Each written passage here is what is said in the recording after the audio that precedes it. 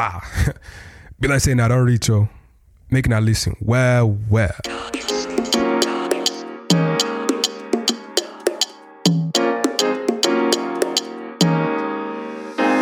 Simple.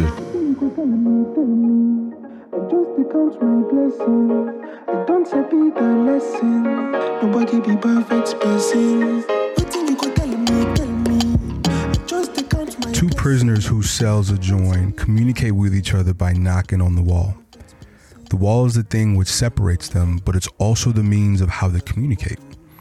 Every separation is a link.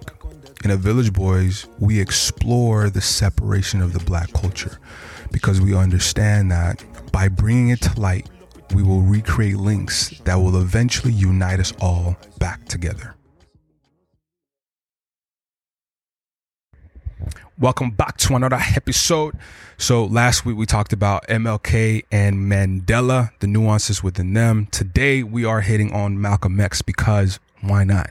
Because we honestly cannot talk about Mandela and MLK without talking about Malcolm. We just cannot do that. Anyway, we go into his book. Victor read his book, so we talk about that, provide some amazing commentary.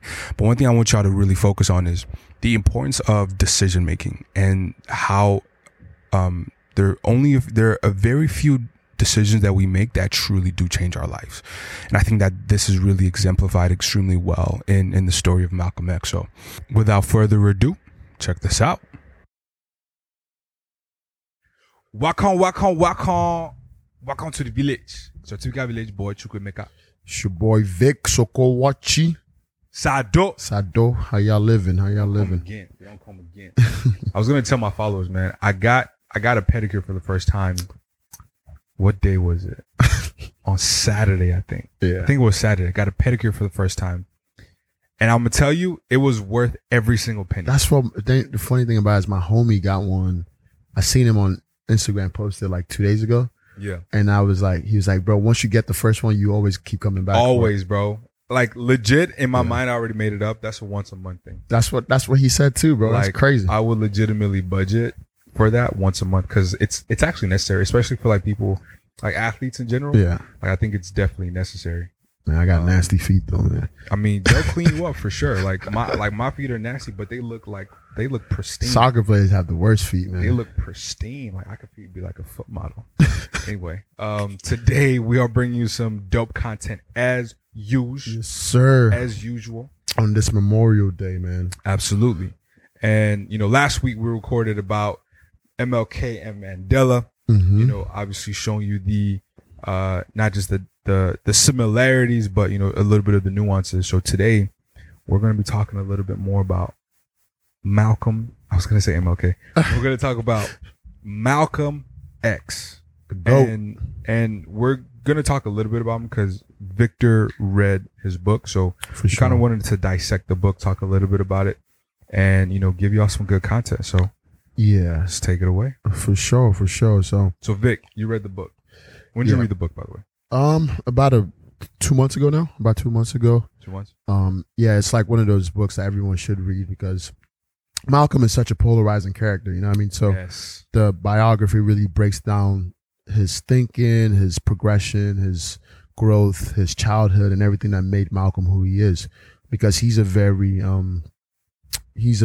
strong personality. He had strong beliefs, and I think you have to fully dig deep into who he was to see how he like landed at those conclusions and stuff. So it's a very eye-opening book, huh? Was he mixed? He was mixed. I think they talked about it in the book. His dad was dark, very, very dark, kind of like me. And his mom was mixed. If I'm not mistaken, his mom was mixed. And he was like the lightest one in the family, really. And it was interesting because he had an interesting correlation in the book where he said his mom would be super tough on him, and his mom was the toughest on him, while his dad was not as tough on him. That's and interesting. And he was talking about how like one. Yeah, he was talking about how like maybe it was like he talked about in the book. He explained it brilliantly how he said maybe his dad's allure with like whiteness was why he treated him well, like treated him the best out of all his siblings. and his mom had like a little bit of like, I guess resentment for her color or something because she was married to a black man and everything that comes with that. He breaks it down better in the book than I can, but it was very interesting. And that's also interesting because that was before, assuming she was interracial, assuming she was like considered white. That was before interracial marriages were like a thing, like legal. Yeah, for sure. Right, because it was like in the 1960s where like long time ago it was legal. That's interesting. And also his dad, like, to really understand Malcolm X, you have to talk about his family, and his dad was part of a big supporter of Marcus Garvey, and his dad was a huge supporter of Garvey. And what did they call him? Garveyites or something like that? There was a name for it. I'm butchering it, but his dad was a huge supporter of Marcus Garvey. He was a follower of Marcus Garvey, and he was a very outspoken black man. And they had, like, growing up, they had just a lot of weird racial things. He was outspoken, but he wasn't tough on Malcolm? He was very outspoken. But he wasn't, like, as tough as his mom was on Malcolm. Yeah, exactly. And he was saying, he broke down the book, he was saying, like, even though his dad was super pro-black, maybe there was a little bit of, like, in the subconscious that still wanted to, cater to lightness. You know what I'm trying to say? And he literally said that himself in the book. But they had a lot of weird racial, like, confrontations growing up. His dad actually got murdered by the KKK. Yeah, so his dad got killed by the KKK, which is a very just like, oh shit. Yeah, it was crazy. His dad left the house one day and the KKK got to him, and one time they burnt down their home when they were younger. And Malcolm, like, that was one of his first memories when he was a young child, that the people, they used to tell him, get the fuck out of here, nigger, like, get out the city and stuff like that. Because I think they lived in, like, a very populated white space. And especially him being, like, an outspoken black, proud individual. The white people in the city didn't like that. Or I don't know if it was a city or a town, didn't like that. So they would always come to their house and just do weird stuff and just try to terrorize them in a sense.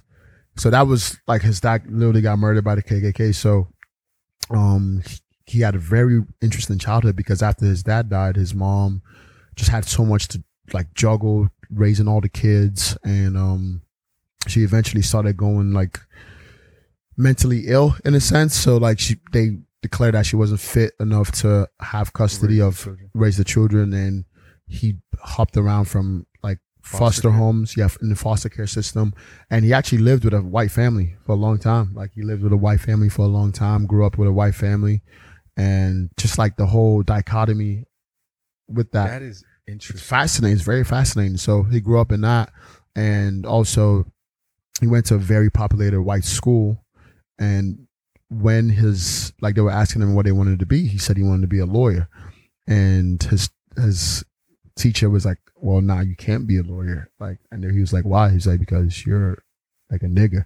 You know what I'm trying to say? So from a young age, they were already trying to, like, crush his dreams, and they were telling him, like, you should be like a carpenter, and you do something that you with your hands, things of that nature, instead of his mind, because the belief back then was, like, that's what black people were supposed to do, like, labor. And so he grew up in he had very interesting childhood because he was in interesting spaces in terms of, like, he grew up with a white family.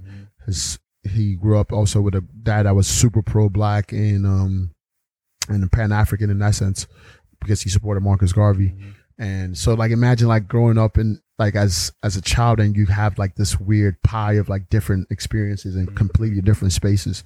And he said the white people treated him well, like, the family he grew up with treated him well, but he could still also tell hints of, like, prejudice in the spaces he grew up in. So so he after that he moved in with his aunt Ella in Boston, and he talks about how, like, growing up in Boston, he just saw, like, different things, how, like, there would be, like, these posh black people that felt like they were, like, bigger than thou, and they felt like they were, like, the kind of like the house niggas type shit, you know what I'm trying to say? He talked about that, and how the people on the other side. One thing I love about Malcolm, man, he gonna tell you how it is. Oh, he was blunt, super blunt. That's why I love him. He's gonna tell you how it is. He's gangster. Bro. Malcolm was gangster. Like, he tell you straight up, and He's very passionate. He spoke so well. He's so fluent. And I think another thing I really loved about the book and his transformation was how, like, it showed me that you have to give people grace to grow. Because if Malcolm, like where Malcolm was and where he ended up at were two completely different places. Mm-hmm. Like when he was really in the streets. Like he was in the streets. He was a hustler. He would steal. Like he was like pimping women and things of that nature. For real? Yeah, legit. He was in the streets. He was known for being a hustler. Then to turn out to like be a revolutionary and a brilliant mind, it's like that's why it shows you like you have to give people the space and grace to grow, man. Because just because people are in a bad space at one point doesn't necessarily mean that transformation can't happen. Right. And I think a lot of times in society, even currently now, like the whole cancel culture, and like, Bro, imagine if like cancel culture was like as big as it was. yeah, that's what that's Back then. Charlamagne talks about that. Charlamagne the God talks about that a lot, where he talks about like Maya Angelou. Well, I think she was like a prostitute or something like that, and Malcolm was a pimp. And like, what if we didn't give these people like the opportunity to grow? Like, and these people reconcile have their past. exactly. These people have had a huge impact on Black culture in general. So yeah, he was in the streets. He wanted to be like white. He used to perm his hair. I seen that in the movie, bro. Yeah, like, he used to perm his hair. I seen that in the movie. I And was like, what? I guess it was called conk. He used to conk his hair or whatever. And he wanted to be black and white in that sense. And he was pandering to like the white view of beauty and the whiteness in society. And he loved going after like he was dating a white girl at the time, and they would steal and rob together. They legit would plan robberies. It was like they had a crew of like 4, and they would break into people's houses and they would rob people while they were in the house, like while they were asleep. They were so good at it. Like they would literally, like, you'd be asleep and they would just come and take your shit and you wouldn't even wake up. Crazy, super crazy. So what was like the consensual view of him at the time? Like, did they think he was just like a black dude trying to be white? Like, was there any respect? Well, he had respect in the streets because he was tough. He was a gangster. He was about his respect. There was a scenario where some guy, a guy that he was playing bets with or whatever, like he was like the bookkeeper or whatever in town in New York, because Malcolm moved from Boston to New York because he lived with his aunt Ella for a little bit. Then after Boston, he went to New York because he was hustling, and he had like a little train job, and he just kind of liked Harlem, so he went to Harlem. And there was this guy that was a bookkeeper, and I guess supposedly Malcolm guessed the right numbers, but the bookkeeper thought Malcolm cheated or whatever. So, but Malcolm actually didn't try to like hustle him this time. So he came up to him in the city, and there was like a huge confrontation at a bar, and like they were legit ready to kill each other type shit. Like legit, like they both, like somebody was going to die. You know what I mean? So like that was just to show you like where he was at that time. Like he was about action. You know what I'm trying to say? He was not, he was really in the streets for real. You know what I mean? So, I thought it was also interesting how in the book he talks about, he always felt like he always had this weird feeling that he was going to die a violent death. And he couldn't explain it, but he just always felt like he was going to die like a violent death. That's what he said in the book. And maybe because his dad died of violent death, and he just felt like he was going to die of violent death, which I thought was very interesting because that's how he ended up going. Exactly. He got shot, you know what I mean? So it was fascinating when he said that. Right. That sometimes that makes me like have chills, because same thing with J. Cole in his album For Your Eyes Only. Yeah. And in that song, the song For Your Eyes Only. For sure.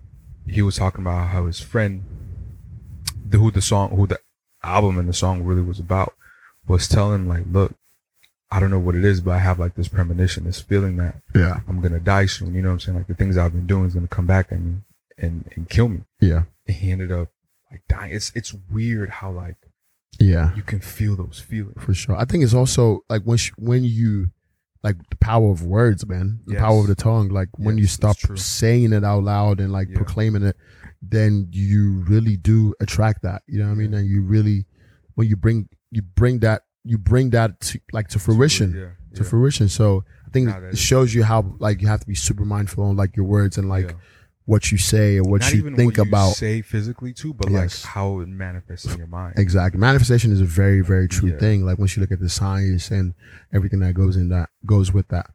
But yeah, so Malcolm was a fascinating dude. So he was in the streets. They used to rob, and the white girl he was The seeing, fact that they would rob them while they're sleeping. it was crazy, man. Like he was, bro. Like, dang. Yeah, he was an interesting cat. Then The level of intricacy, man. the white girl he was dating was also married, by the way. Yeah. So What? so he dated her at first, and while he was dating her, the first time that he moved, then once he got back into town, he found out she was married, but she didn't care, so they were still like fucking around, pretty much. So yeah, Be careful. legit. And one time the husband literally came looking for him, almost like he was Trying to shoot him? yeah, he was trying to shoot him, but Malcolm was lucky that that's when he got arrested. So a couple nights before they had like a robbery that they did, and the police came and got him. But a couple hours later, the husband found out where he lived and came with a gun. So he probably would have got killed if he didn't get arrested. So him being arrested was actually His like, saving grace. it's At saving that grace at that point. Yeah. Yeah. So yeah, but That's a lesson. for All sure, my people listening, man. Be careful who you mess with, man. legit niggas will Don't put a mess bullet in with your head, it. man. It sounds cool to mess with married women, but Does it it's not. sound cool though? To some people, like it. To some people, it is. Yeah, like, it's like to ego be able- thing. Yeah, to be able to be like, oh yeah, like I got that nigga's girl. You know? Yeah, like, that's some ego like, shit. I'm that nigga because you know. What I'm saying? Yeah, Like, even she's married women want me. You know what I'm saying? for sure. She's willing Like, to yeah, it's step out of boundaries Yeah, to mess with you. You know, like Yeah. it's And 100%. risking a lot. You're risking a lot. But it's like if you don't think that you have a lot to lose, like you Man. really don't care. Dudes, marriage is powerful, man. Marriage is a powerful thing. Like people are willing to kill for that. Speaking of marriage, I want to read an excerpt from the book talking about his mother's father. So, end quote. Yes, that raping red-headed devil was my grandfather. That close, yes. My mother's father. She didn't like to speak of it. Can you blame her? She said she never laid eyes on him. She was glad for that. I'm glad for her. If I could drain away his blood that pollutes my body and pollutes my complexion, I'd do it. Because I hate every drop of that rapist blood that's in me. Anyone reading or listening to this passage can hear the disdain that Malcolm has for his grandfather, who actually raped his grandmother, and that's how his mother came to be. And I thought it's so fascinating to be in Malcolm's shoes, to be, have the position that he has as far as, calling white people the devils and just having this disdain for white people, but also knowing in the back of my mind that I am a product of a white man. I just thought that was so fascinating, just the dichotomy of it and how he handled that, right? Like, how do you mitigate that self-hate? Like, how do you not fully hate your own self? It's those questions that really fascinate me. This guy is truly a character, man. He's definitely one to study, and I'm glad he existed, for real. So then he eventually gets put in jail, and he spent a couple years in jail. But jail was literally saved his life, because that's when at first he couldn't even read, bro. Like legit couldn't read it. Like For real? couldn't really read. Did he graduate high school? No, I don't think so. When did he stop? I School, do you can't remember. I can't remember off the top of my head. But he couldn't really read. He couldn't really write. Then, obviously, he met someone in the Nation of Islam, and he met his brother at the time was in the Nation of Islam, and his brother kind of introduced him to him. And his brother was a hustler like him, but he loved his little brother because he saw a lot of himself in his little brother, and his little brother just knew how to handle himself. You know what I mean? Mm-hmm. And Malcolm, like his brother just had like this weird change, and Malcolm was like, okay, that's weird. And his brother was like, I figured out this thing, but I can't really tell you much about it. And Malcolm was expecting his brother to tell him about some hustle or something where they could like find money or some shit. You know what I'm trying to say? Because he was in jail. So because that's all him and his brother did really back in the day. And his brother introduced him to the Nation of Islam and he was starting to talk about like Islam to him. And at first he was just like, what the hell is this nigga talking about? Then he started like reading more about it. Like it gave him books to reading more about it, and he became a voracious reader. And he just in jail, because obviously you have so much time in jail, he just started reading and really opened up his mind. Mm-hmm. And it shows you. So he taught himself how to read in jail. Yes, it shows you It's interesting. Yeah, I respect that. Mm-hmm. It shows you the power of religion as well.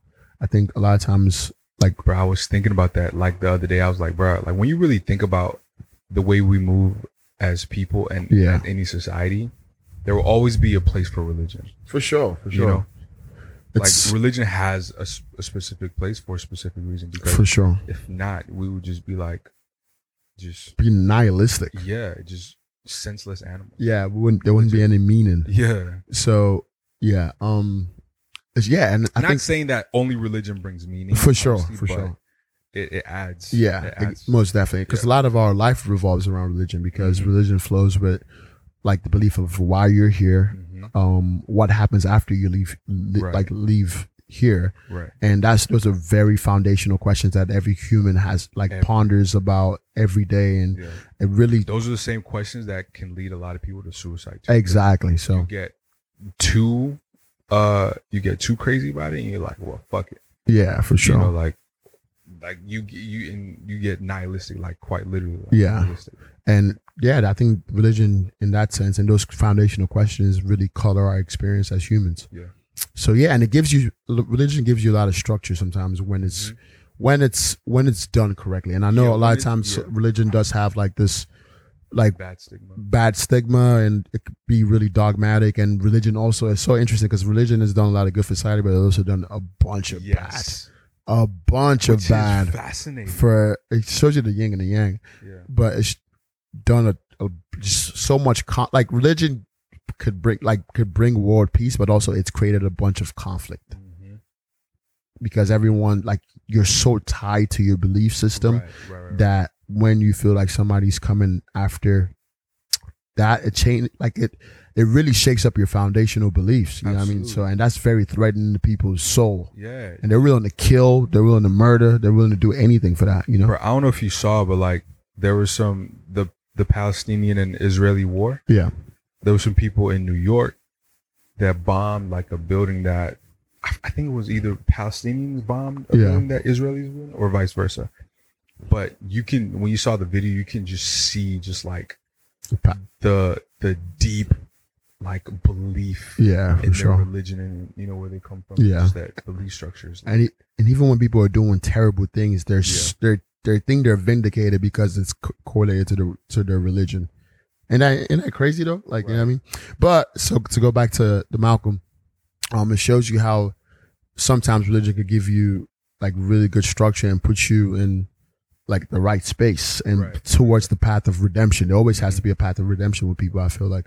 And because Malcolm, like he was just a wild dude. He was drinking a ton, doing a bunch of drugs. It now makes sense like why he was so radical. For sure.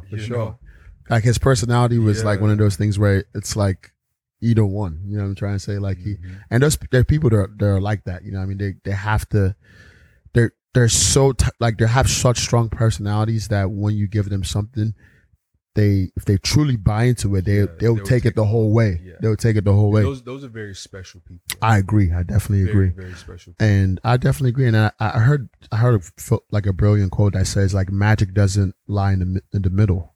Like magic lies in extreme. Like, and a lot of times we talk about balance and everything that goes with balance, but like people that get to the top are extremists. Like in any part of life, like you have to like. That's true. I also believe that there's a drawback to that, right? For sure.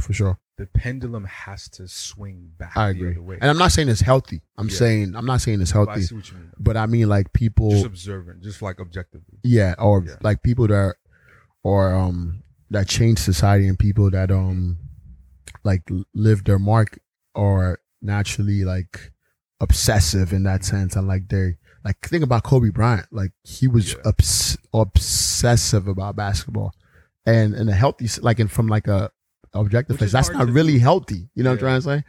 But because it affects your like you're gonna have to. It's a give and take. You're gonna have to give up a lot to get to that point in any field of life, to get to that mastery and get to that place where you're above your peers, because you have to outwork them. You have to put in more hours. You have to give up your whole life in a sense to this thing that you're committed to. So, yeah. But so Malcolm, Do you have anything that you feel like you'd be overly obsessed about? soccer was for me like a big part of soccer was my biggest passion, and for like a huge part of my life, everything I did revolved around soccer. Like my schedule, what I ate, everything I did in my life was literally based around soccer. And I would miss a lot of like big events because of soccer and things of that nature. So yeah, I mean, that I don't know now if I have anything that I'm obsessive about enough to you know what I mean, I don't know, I guess I'm still figuring that out, and that flows with growth as well. And I think a lot of times your purpose, sometimes people get it later in life, sometimes people get it early.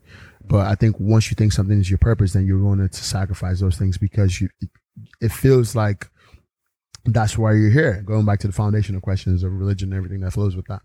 Do you think purpose, and this is kind of like going off topic, but do you think you like purpose finds you, or do you think you find purpose? I think purpose finds you, but to catapult it catapults itself when you're intentional about pursuing it. So I think all of us have this burning desire and passion, and there's something there's something in our spirit that gravitates towards certain things. Yeah, I truly believe that. But just because you have that feeling doesn't necessarily mean you don't have to be intentional about it or cultivate the skills to actually reach the crescendo that your purpose has the potential to take you to. That's my belief in that. What about you? It's interesting because I think our experiences colored this answer, because For sure. me, I thought I had found my purpose, but it wasn't necessarily my purpose. Like it was misplaced. It was a misplaced belief. For sure. And it was built on, the belief was built on like not so solid ground. Yeah. So I think that your purpose is tied to things that you innately love, love to do. For sure. And I think that it's your purpose. It's your like it's your duty to find the purpose in that. You know what I'm saying? Like you can love something, but like you may not necessarily see a purpose or a meaning in that. For sure. You know what I'm saying? I agree. But I think it's your purpose to like dig deep and dissect the thing that you love. Yeah. And study it every day and find the purpose within that. Yeah. That's really interesting you say that, because I think keep going. So it's like, and that's where the obsession thing can come in. Yeah. Right? Where and the thing is like, it's the love that carries you. Yeah. That allows you to be able to dissect it. Because dissecting something, one thing is very tedious, and it can be very annoying. It's hard. Like for me, one of my things I love is psychology. Right? Yeah. So dissecting that, like on a day-to-day basis, right? Like it's not fun, but because I love it, that love is what carries me. I agree. I definitely agree. You know what I'm saying? When you're sitting in your purpose, it doesn't feel like work. Exactly. And so now the more that I dissect it, the more I'm able to find like, I can see the purpose, the meaning in this. I definitely agree. Based on like me and who I am and things like that. Yeah. And harmonizing all that. Yeah. And yeah, I think that makes a good point, because when I'm truly interested in something, I get obsessive in my pursuit of knowledge about it. Like I want to know everything about it. And I guess that flows with everything. Like it flows with me. Like in soccer, I would want to just study every bit about the sport. And as a child, like studying the history, studying like the tactics, the analysis and everything that goes with that, because I just genuinely loved it. Yeah. And also like, even like, I'm a big MMA boxing fan. Like when I got into that, I just got obsessive in terms of like wanted to learn about fighters, their thinking, and like game plans and things of that nature. I'm like the type of dude, like I'll be watching on YouTube. I'll be watching like fight breakdowns and like why this fighter should win or why he has an advantage here, because the nuance in it is just so beautiful to me. But that doesn't feel like work. But for a lot of people, if you give them like a 30-minute fight breakdown, they'll be like, well, this is annoying. You know what I'm trying to say? Like, so yeah, I think it's beautiful how we gravitate towards certain things. But yeah, to go back to Malcolm. So he, the Nation of Islam, he started learning more about it, and it just gave him structure. It gave him like purpose. And because in Islam, you can't drink alcohol. So imagine he was drinking alcohol like every day, smoking a bunch of cigarettes, weed. He smoked a lot of weed. He was smoking a lot of weed. I'm not saying those things are like bad to each their own. I drink, you know what I'm trying to say? But I'm saying like in terms of having to like go from that to complete cold turkey and not having to like shut that out of your life when like for the big part of your life, that's all you did. You know what I mean? So yeah, he stopped drinking. He stopped doing all that because of Islam. I'm going to say a quote that I read the other day. It was about that, right? Okay. It's about like limits. It said, let me see if I can find it. Oh, it says, paradoxically, we cannot achieve freedom without limits. Limits are a holding environment in which we flourish. And it's fascinating because like when you have that discipline, it's like people think that discipline like limits you. Yeah. Which it kind of does. But what it does is it safeguards you. For sure. So that you feel safe enough and free enough to then explore more. And then you're now able to flourish. Right. And there was a quote that I read that says, flourish where you are. Yeah. Right. And I think that's so powerful to be able to have that type of structure and how important self-discipline is. And that's one thing I respect about Islam, bro. Like they're like, the discipline level. Oh, for sure. Muslim dog. Like what? Yes, you know what for sure. For sure. I definitely agree. And, I have a lot of Muslim friends, a bunch of Muslim friends. So I have a very deep like reverence for my Muslim friends and how they approach their faith and everything. And that's why it really irritates me when people have like follow propaganda in terms of like analyzing Islam and everything and the extremists in that side, you know what I mean? And when they paint like this whole group of like, well, Islam is just like a very violent like thing, because a lot of Muslim people that I know are very peaceful, loving people, and they're very embracing. They are welcoming, and I think practical. Very practical. And I also I have a very deep appreciation that growing up, my mom was like my mom's best friend is actually Muslim. So like growing up, I grew up in that space where I got to like understand like, because I'm Christian and then they're Muslim doesn't necessarily mean anything. We used to go to their Eid. We used to, in Nigeria, we call it Salah. So we go there, eat. Salah, we go there, eat, hang out, and like just kick it. And it's just that like respect for each other's belief systems, and without having any conflict there. It's like, dude, like this, like my best friend in Nigeria, he was Muslim. The guy who's gonna he's Muslim. Yeah. And I just had this intense, like, I just had so much love for this dude for sure, brother. And like, it's so interesting. Like, I would just love watching him pray. Yeah, for sure. Like, I would just go to the mosque, bro, and like do the ablution. Like, I'll wash my face, like my ears, my hands, my feet. Like, I knew how to do everything. For sure. You know what I'm saying? That's awesome. And one day I was going to go pray with him in the mosque, but I was so scared because I'm like, I'm probably going to find out like I'm Christian. They're beat me. You know what I'm saying? So I didn't go. But usually like when he'll go pray, like either 5 o'clock, because I think I forget the time. It's Fridays. Like 3, like on a daily basis. Oh, yeah. Like 3, 5, 7. Yeah, in the morning. Like that. Yeah, five times a day. Five times a day. And so like almost, if I was hanging out with him all day, I'll go to the mosque with him like most of the time. Oh, okay. And just like watch through the door. Yeah. Just watch them pray, bro. Like, that's awesome, man. How they would stand up. Yeah. And speaking, they would look to the left, look to the right. I thought it was so cool. It's fascinating. I thought it was so freaking cool, bro. Yeah. And so same here, even growing up, there was a mosque behind our house, like on the other side of the street or whatever. So like every morning you hear them, like the morning prayer, like the, what do you call it? I don't know what it is, but like the call or whatever. So it was cool. Yeah. That's what it is. So it was cool. But yeah, so that gave Malcolm a bunch of structure, and he literally changed his life because he went from like cold turkey. He's like doing all these things, and he's a very disciplined human being. So he's like, now I'm done doing these things, and he started really studying it. And the thing with the Nation of Islam is like it connects religion with race as well, in terms of like understanding the history behind blackness and being pro-black and being proud of where you're from and like your skin color and everything that flows with that. So yeah, Malcolm got really deep into that. He started reading a lot, and he started talking to some people in jail about it. So imagine they used to call him the devil in jail. Like think about how like bad, like just wild of a dude you have to be, that like you're in jail, right? Like everyone there is it's criminal. Yeah, like you're in jail and you're the devil. Damn. Ain't that crazy? Yeah. They used to call him the devil, and he went from being called the devil to like talking to people about Islam.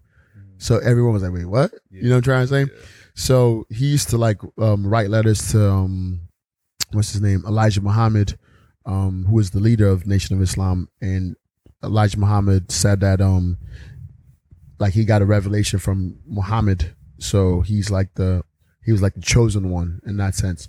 So Malcolm was like really fascinated about Elijah Muhammad. He was sending a lot of like letters, and at the time he couldn't even write well, and like he would really try to send like letters, and he just got really deep into the Nation of Islam. And like you said, Malcolm's a very disciplined person. He has a strong personality, and when he fully believes in something, he's like gonna go the whole way with it. So he finally got out of jail, and he joined the Nation of Islam. He joined the Nation of Islam in jail. And the good thing about Nation of Islam, they give you a lot of support. They help you out a lot. They just they help a lot of like convicts move from the past, the bad past they've had, to creating this new life of structure and everything that comes with that. So Malcolm gets out of jail. He Nation of Islam really changes his life. They kind of take him in. They start teaching him more about Islam and everything that flows with Islam, and like the belief systems, the tenets of the religion. And he literally transforms his life. He goes from always wanting to be in the streets and steal and everything and killing. Well, he didn't kill, but just being around that space to to just dedicating his life to Islam. Yeah. So, like some of like the beliefs of the Nation of Islam are very controversial. Like back then, Malcolm believed that all white people were the devil, and just very polarizing views. And he hated the white people. He literally hated the white people. That's interesting. For sure, he really hated the white people because like he was dating white women. And he grew up in a white household, foster parents. That's interesting. Yeah. So he just became like,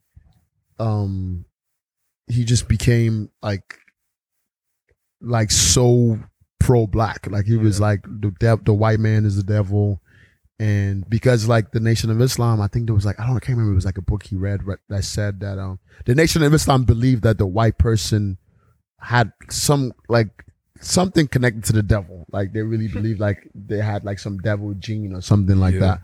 And he talks about it. I feel like that's propaganda. Yeah. Oh, definitely propaganda. 100% that's propaganda. But yeah, he really believed that, and he adored Elijah Muhammad. So Elijah Muhammad was like on a pedestal because he really truly believed he was from God. So Malcolm was super dedicated, and he just started learning more. Then he became in charge of one, it's like, I guess, a parish or whatever what do you want to call it? Like, I don't know what it's called. Yeah, I guess. I don't know what it's called, but like he became leader and like kind of like the preacher in one of like the mosques. And he was doing such good work, like preaching and stuff. And he was looking for more effective ways to reach people. And, Malcolm was like a very good orator and very good speaker. So he would like go to different places and speak, and people would just naturally gravitate to Malcolm because he's just there's just something about Malcolm that makes you want to like pull in. Like he just draws you in and makes you want to do whatever he tells you to do. And that's dangerous. Exactly. So if you listen to a few episodes before when we talked about, the cost of a free black nation in America, we talked about in a way, like the beginning of black nationalism and the origination, the starting point really, I would say, started with Marcus Garvey, right? And so if you heard in the beginning of this episode how Malcolm's father was a huge Garvey follower, right? So Marcus Garvey obviously was a Pan-Africanist, and he believed that, the liberation of black people was for all of us to go back to Africa and to improve where we come from and to live amongst ourselves, right? And so if you fast forward, the Nation of Islam was a political Muslim movement that supported black nationalism, right? And they supported, obviously, self-sufficiency within the black community. And I'm making this point to say that it's interesting how these different points connect, right? If I'm not mistaken, Malcolm himself believed that his father sowed that seed of black nationalism in him early on in his life. And as you read the story, you can we're watching it manifest, right? We watched it manifest in how he was able to join the Nation of Islam and follow their beliefs and things of that nature. So he was saying a lot of things that like black people at the time like wanted somebody to say, you know what I mean? Because he was like but people were like scared. He was like fearless. So he was saying everything. He was calling people out on racism in society, calling people out on. It's like in movements like these, I feel like that is necessary. For sure. I think that is necessary because and I could be wrong, but I feel like that's why I think that's a big part of why the civil rights movement was so powerful and impactful. Was you had like these polarizing views at the same time. Yes, for sure. And that's always been the case. Yeah. Ever since like Frederick Douglass. Yeah. You know what I'm saying? Like W.B. Du Bois, Booker T. Washington, but I feel like MLK and Malcolm X were like, they really did. And Malcolm would like talk shit about the other black guys, like he would talk shit about like the people that were like peaceful, like Malcolm X. I mean, I'm like MLK and those other people, because he was saying like they like white people were just putting them there as like a placeholder. Yeah, like a placeholder type thing, and like in terms, in a way, I guess keeping the status quo while acting like they were doing work to destroy the system. And Malcolm wanted to, like, he wanted war. He wanted, like, by any means, like, you know what I'm trying to say? He wanted smoke. And they were like talking about like, let's march and do all these things. And Malcolm's like, man, I'm not trying to march. You know what I'm trying to say? Like, you know what I'm trying to say? Don't turn the other cheek and that type of thinking. So, which is drastically different from MLK when we talked about MLK last week. So Malcolm gets super deep into the Nation of Islam. He starts running starts running mosques, and he starts going around the city and places, from place to place, like preaching about like the doctrines of Islam, but also like pro-black messages. And people like at the time, imagine like you're a group of black people and society told you at the bottom of the totem pole. When this guy comes around and he's telling you like we the ones, you know what I'm trying to say? Like, we're powerful, we're strong, like we're superior. Like it lights a fire inside of you, you know what I mean? And it tells you about being proud of being black and things of that nature. So people started gravitating towards it, and he's like legit, like the Nation of Islam just started blowing up. So Malcolm was getting so much attention, and people in the Nation of Islam were starting to get jealous of him, because like obviously Elijah Muhammad loved him a lot because he was bringing so much money into the Nation of Islam. He was doing so much good. He was also like making like the, what do you call it? Making them really well known around nationally. So a lot of people started getting a lot of attention, and then him and Elijah Muhammad had like a falling out, because it was coming for a while, because I think Elijah Muhammad also himself saw Malcolm was getting too big, and it felt like maybe like it was kind of threatening to him as well. And then people started putting stuff in Elijah Muhammad's head, saying like Malcolm wants to take your spot and things of that nature. When in reality, Malcolm was just so loyal to this man. And even when they would like try to act like Malcolm was the leader of the Nation of Islam, Malcolm would make sure that when he spoke at things, he would say that Elijah Muhammad is the one. You know what I mean? Like he would always say Elijah Muhammad is the one. But Malcolm had a better way of portraying the message.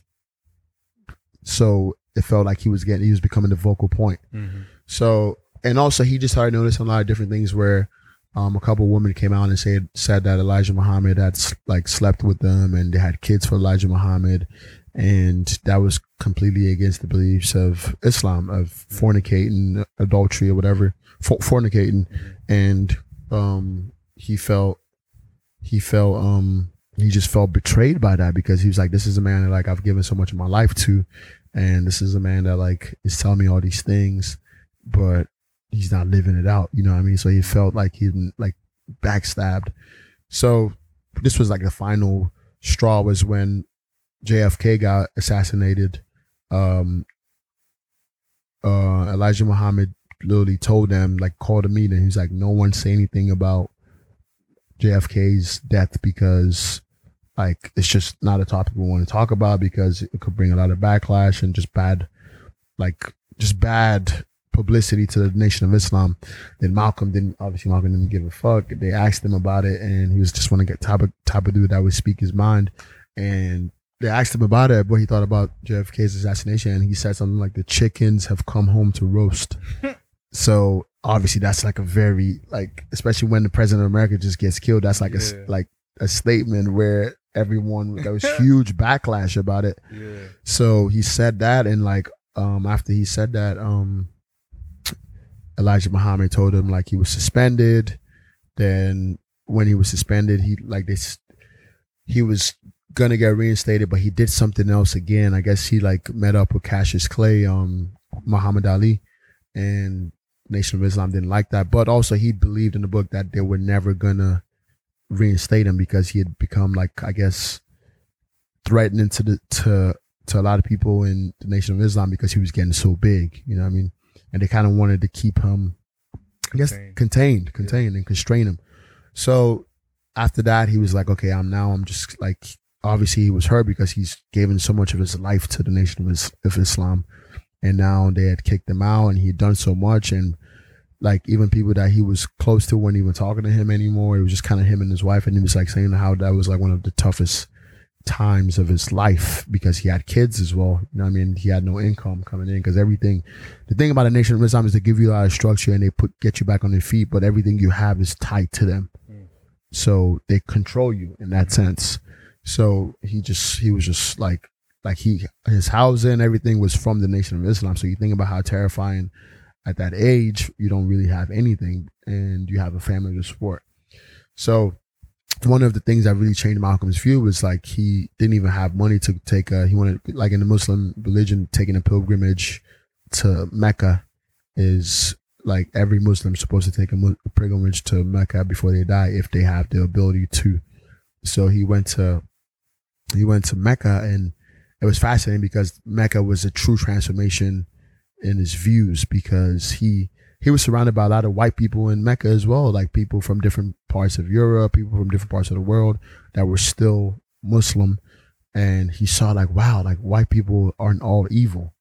And it was eye-opening for him, but also it was fascinating because he said that's when he really truly realized that he didn't really know much about Islam, like true Islam. So he was doing then he started to do a lot of research into like true Islam, and it changed his views. He became more loving. He became more accepting.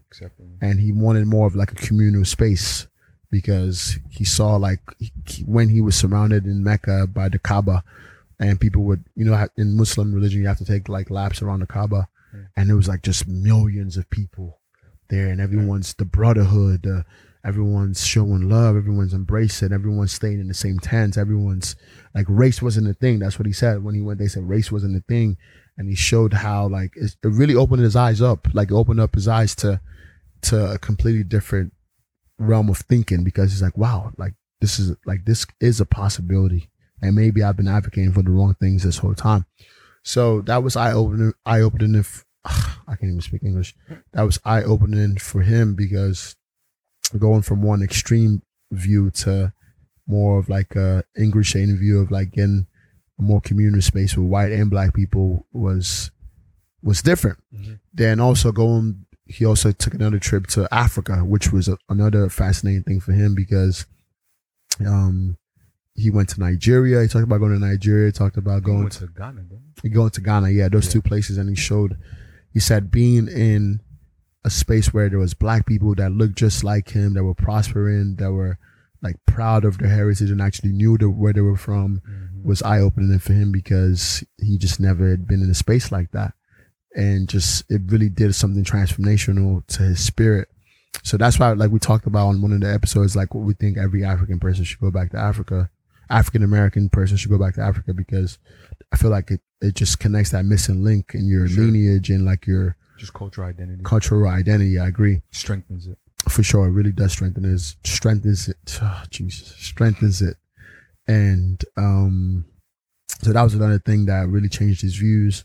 So he went back there, and when he came on his way back, he was just doing a lot of thinking, and he had plans to kind of connect with MLK and all the black leaders that were like more on the peaceful side and had kind of different views than him in that sense. And in the past, he really wasn't trying to have that conversation at all. It was kind of like, well, nah, like we about action over here. You know what I mean? Mm-hmm. So like, it's interesting, because I truly believe that's when he truly became more dangerous to the people at the top, because now he was, you know what I'm trying to say? He was about to start making real plays to bring in an end to racism, to what was going to racism and like the things that were going on back then, and uniting people. Because I do truly believe that there's a lot of people at the top that don't necessarily want unity, because chaos sells, conflict sells, and also division. Like if you look at the news, division, there's a lot of money in division, and especially if you're at the top and the system is geared and working to perfection for you, then you don't want that status quo to change. So it's crazy, because that video Jay West sent of like the guy saying everybody who tried to unite, like ended up getting killed. Yeah, it's crazy. MLK got smoked. Gandhi, Jesus, Malcolm, when he changed his views. So yeah, I think it was from like where he started off and where he ended. It was just like a fascinating thing, but also his death was interesting, because now he's in a space where he's becoming more united, but he knew he was going to get killed soon. Like Malcolm knew he was going to get killed, and he had seen signs that they were tapping his phone. He had seen signs that people were following him, and Malcolm knew his time was coming. And there's a really cool documentary called Who Killed Malcolm X on Netflix. I think people should go watch that, because it really talks about how like he got killed, but how it was framed as something that it wasn't, and how like the Nation of Islam was connected to his death, but also how like the FBI and the police were connected to his death as well. And I think everyone should go check out that documentary, because he does intensive research and kind of tells you who he thinks killed Malcolm X, and shows you like a plethora of information and facts that make sense. It really does make sense. And it's kind of sad, because like Malcolm was just such a powerful person. It's kind of sad, because the same group that in which he had been fighting for and advocating for, in a sense, played a hand in his own death, you know. Then it becomes this thing. It's like, even if Malcolm wasn't with the Nation of Islam anymore and he was about to start his own group, it's like, do you truly want black liberation, or do you just want power? You know? Because like, even if Malcolm isn't connected to your group anymore, you know how powerful of a figure he is, you know how he has the ability to galvanize people, then you shouldn't really care what group he's in. Because if black liberation is your ultimate goal, then even though he's doing it in a different space from you, you should be okay with that. Sure. And you shouldn't even try to get him killed. So it in the documentary it talks about how like the Nation of Islam played a hand in that, and the police, and yeah, it was just kind of sad because Malcolm was young. Malcolm wasn't that old. You know what I'm trying to say? And for me, I think it really hurts me in the sense of like imagining how much more those guys could have done, like Malcolm and MLK and those people. And they gave us so much, but they were still scratching the surface, because Malcolm was like, it was this metamorphosis. He was going into a different space in life where it feels like he was just about to like really, really take off even more, you know? So, but I mean, that's why I'm not God, you know what I mean? Like, right. We can never understand. Exactly. And so, but yeah, it's a fascinating book. I think powerful takeaway. I would recommend it to everybody.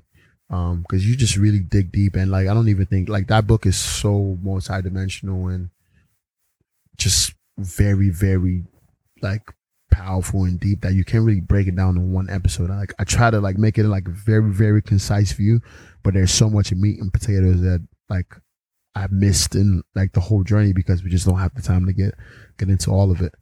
But yeah, damn, check out the book. I think my biggest insight is like, he like I'm in awe, right? Just because of like how radical he was, you know. Yeah, it's inspiring for sure. Malcolm was radical, like, and just to see the transformation, yeah, you know? Just the growth, and also how like religion played a positive role in his life, you know, the discipline, the community, the environment, I think they all played a good role.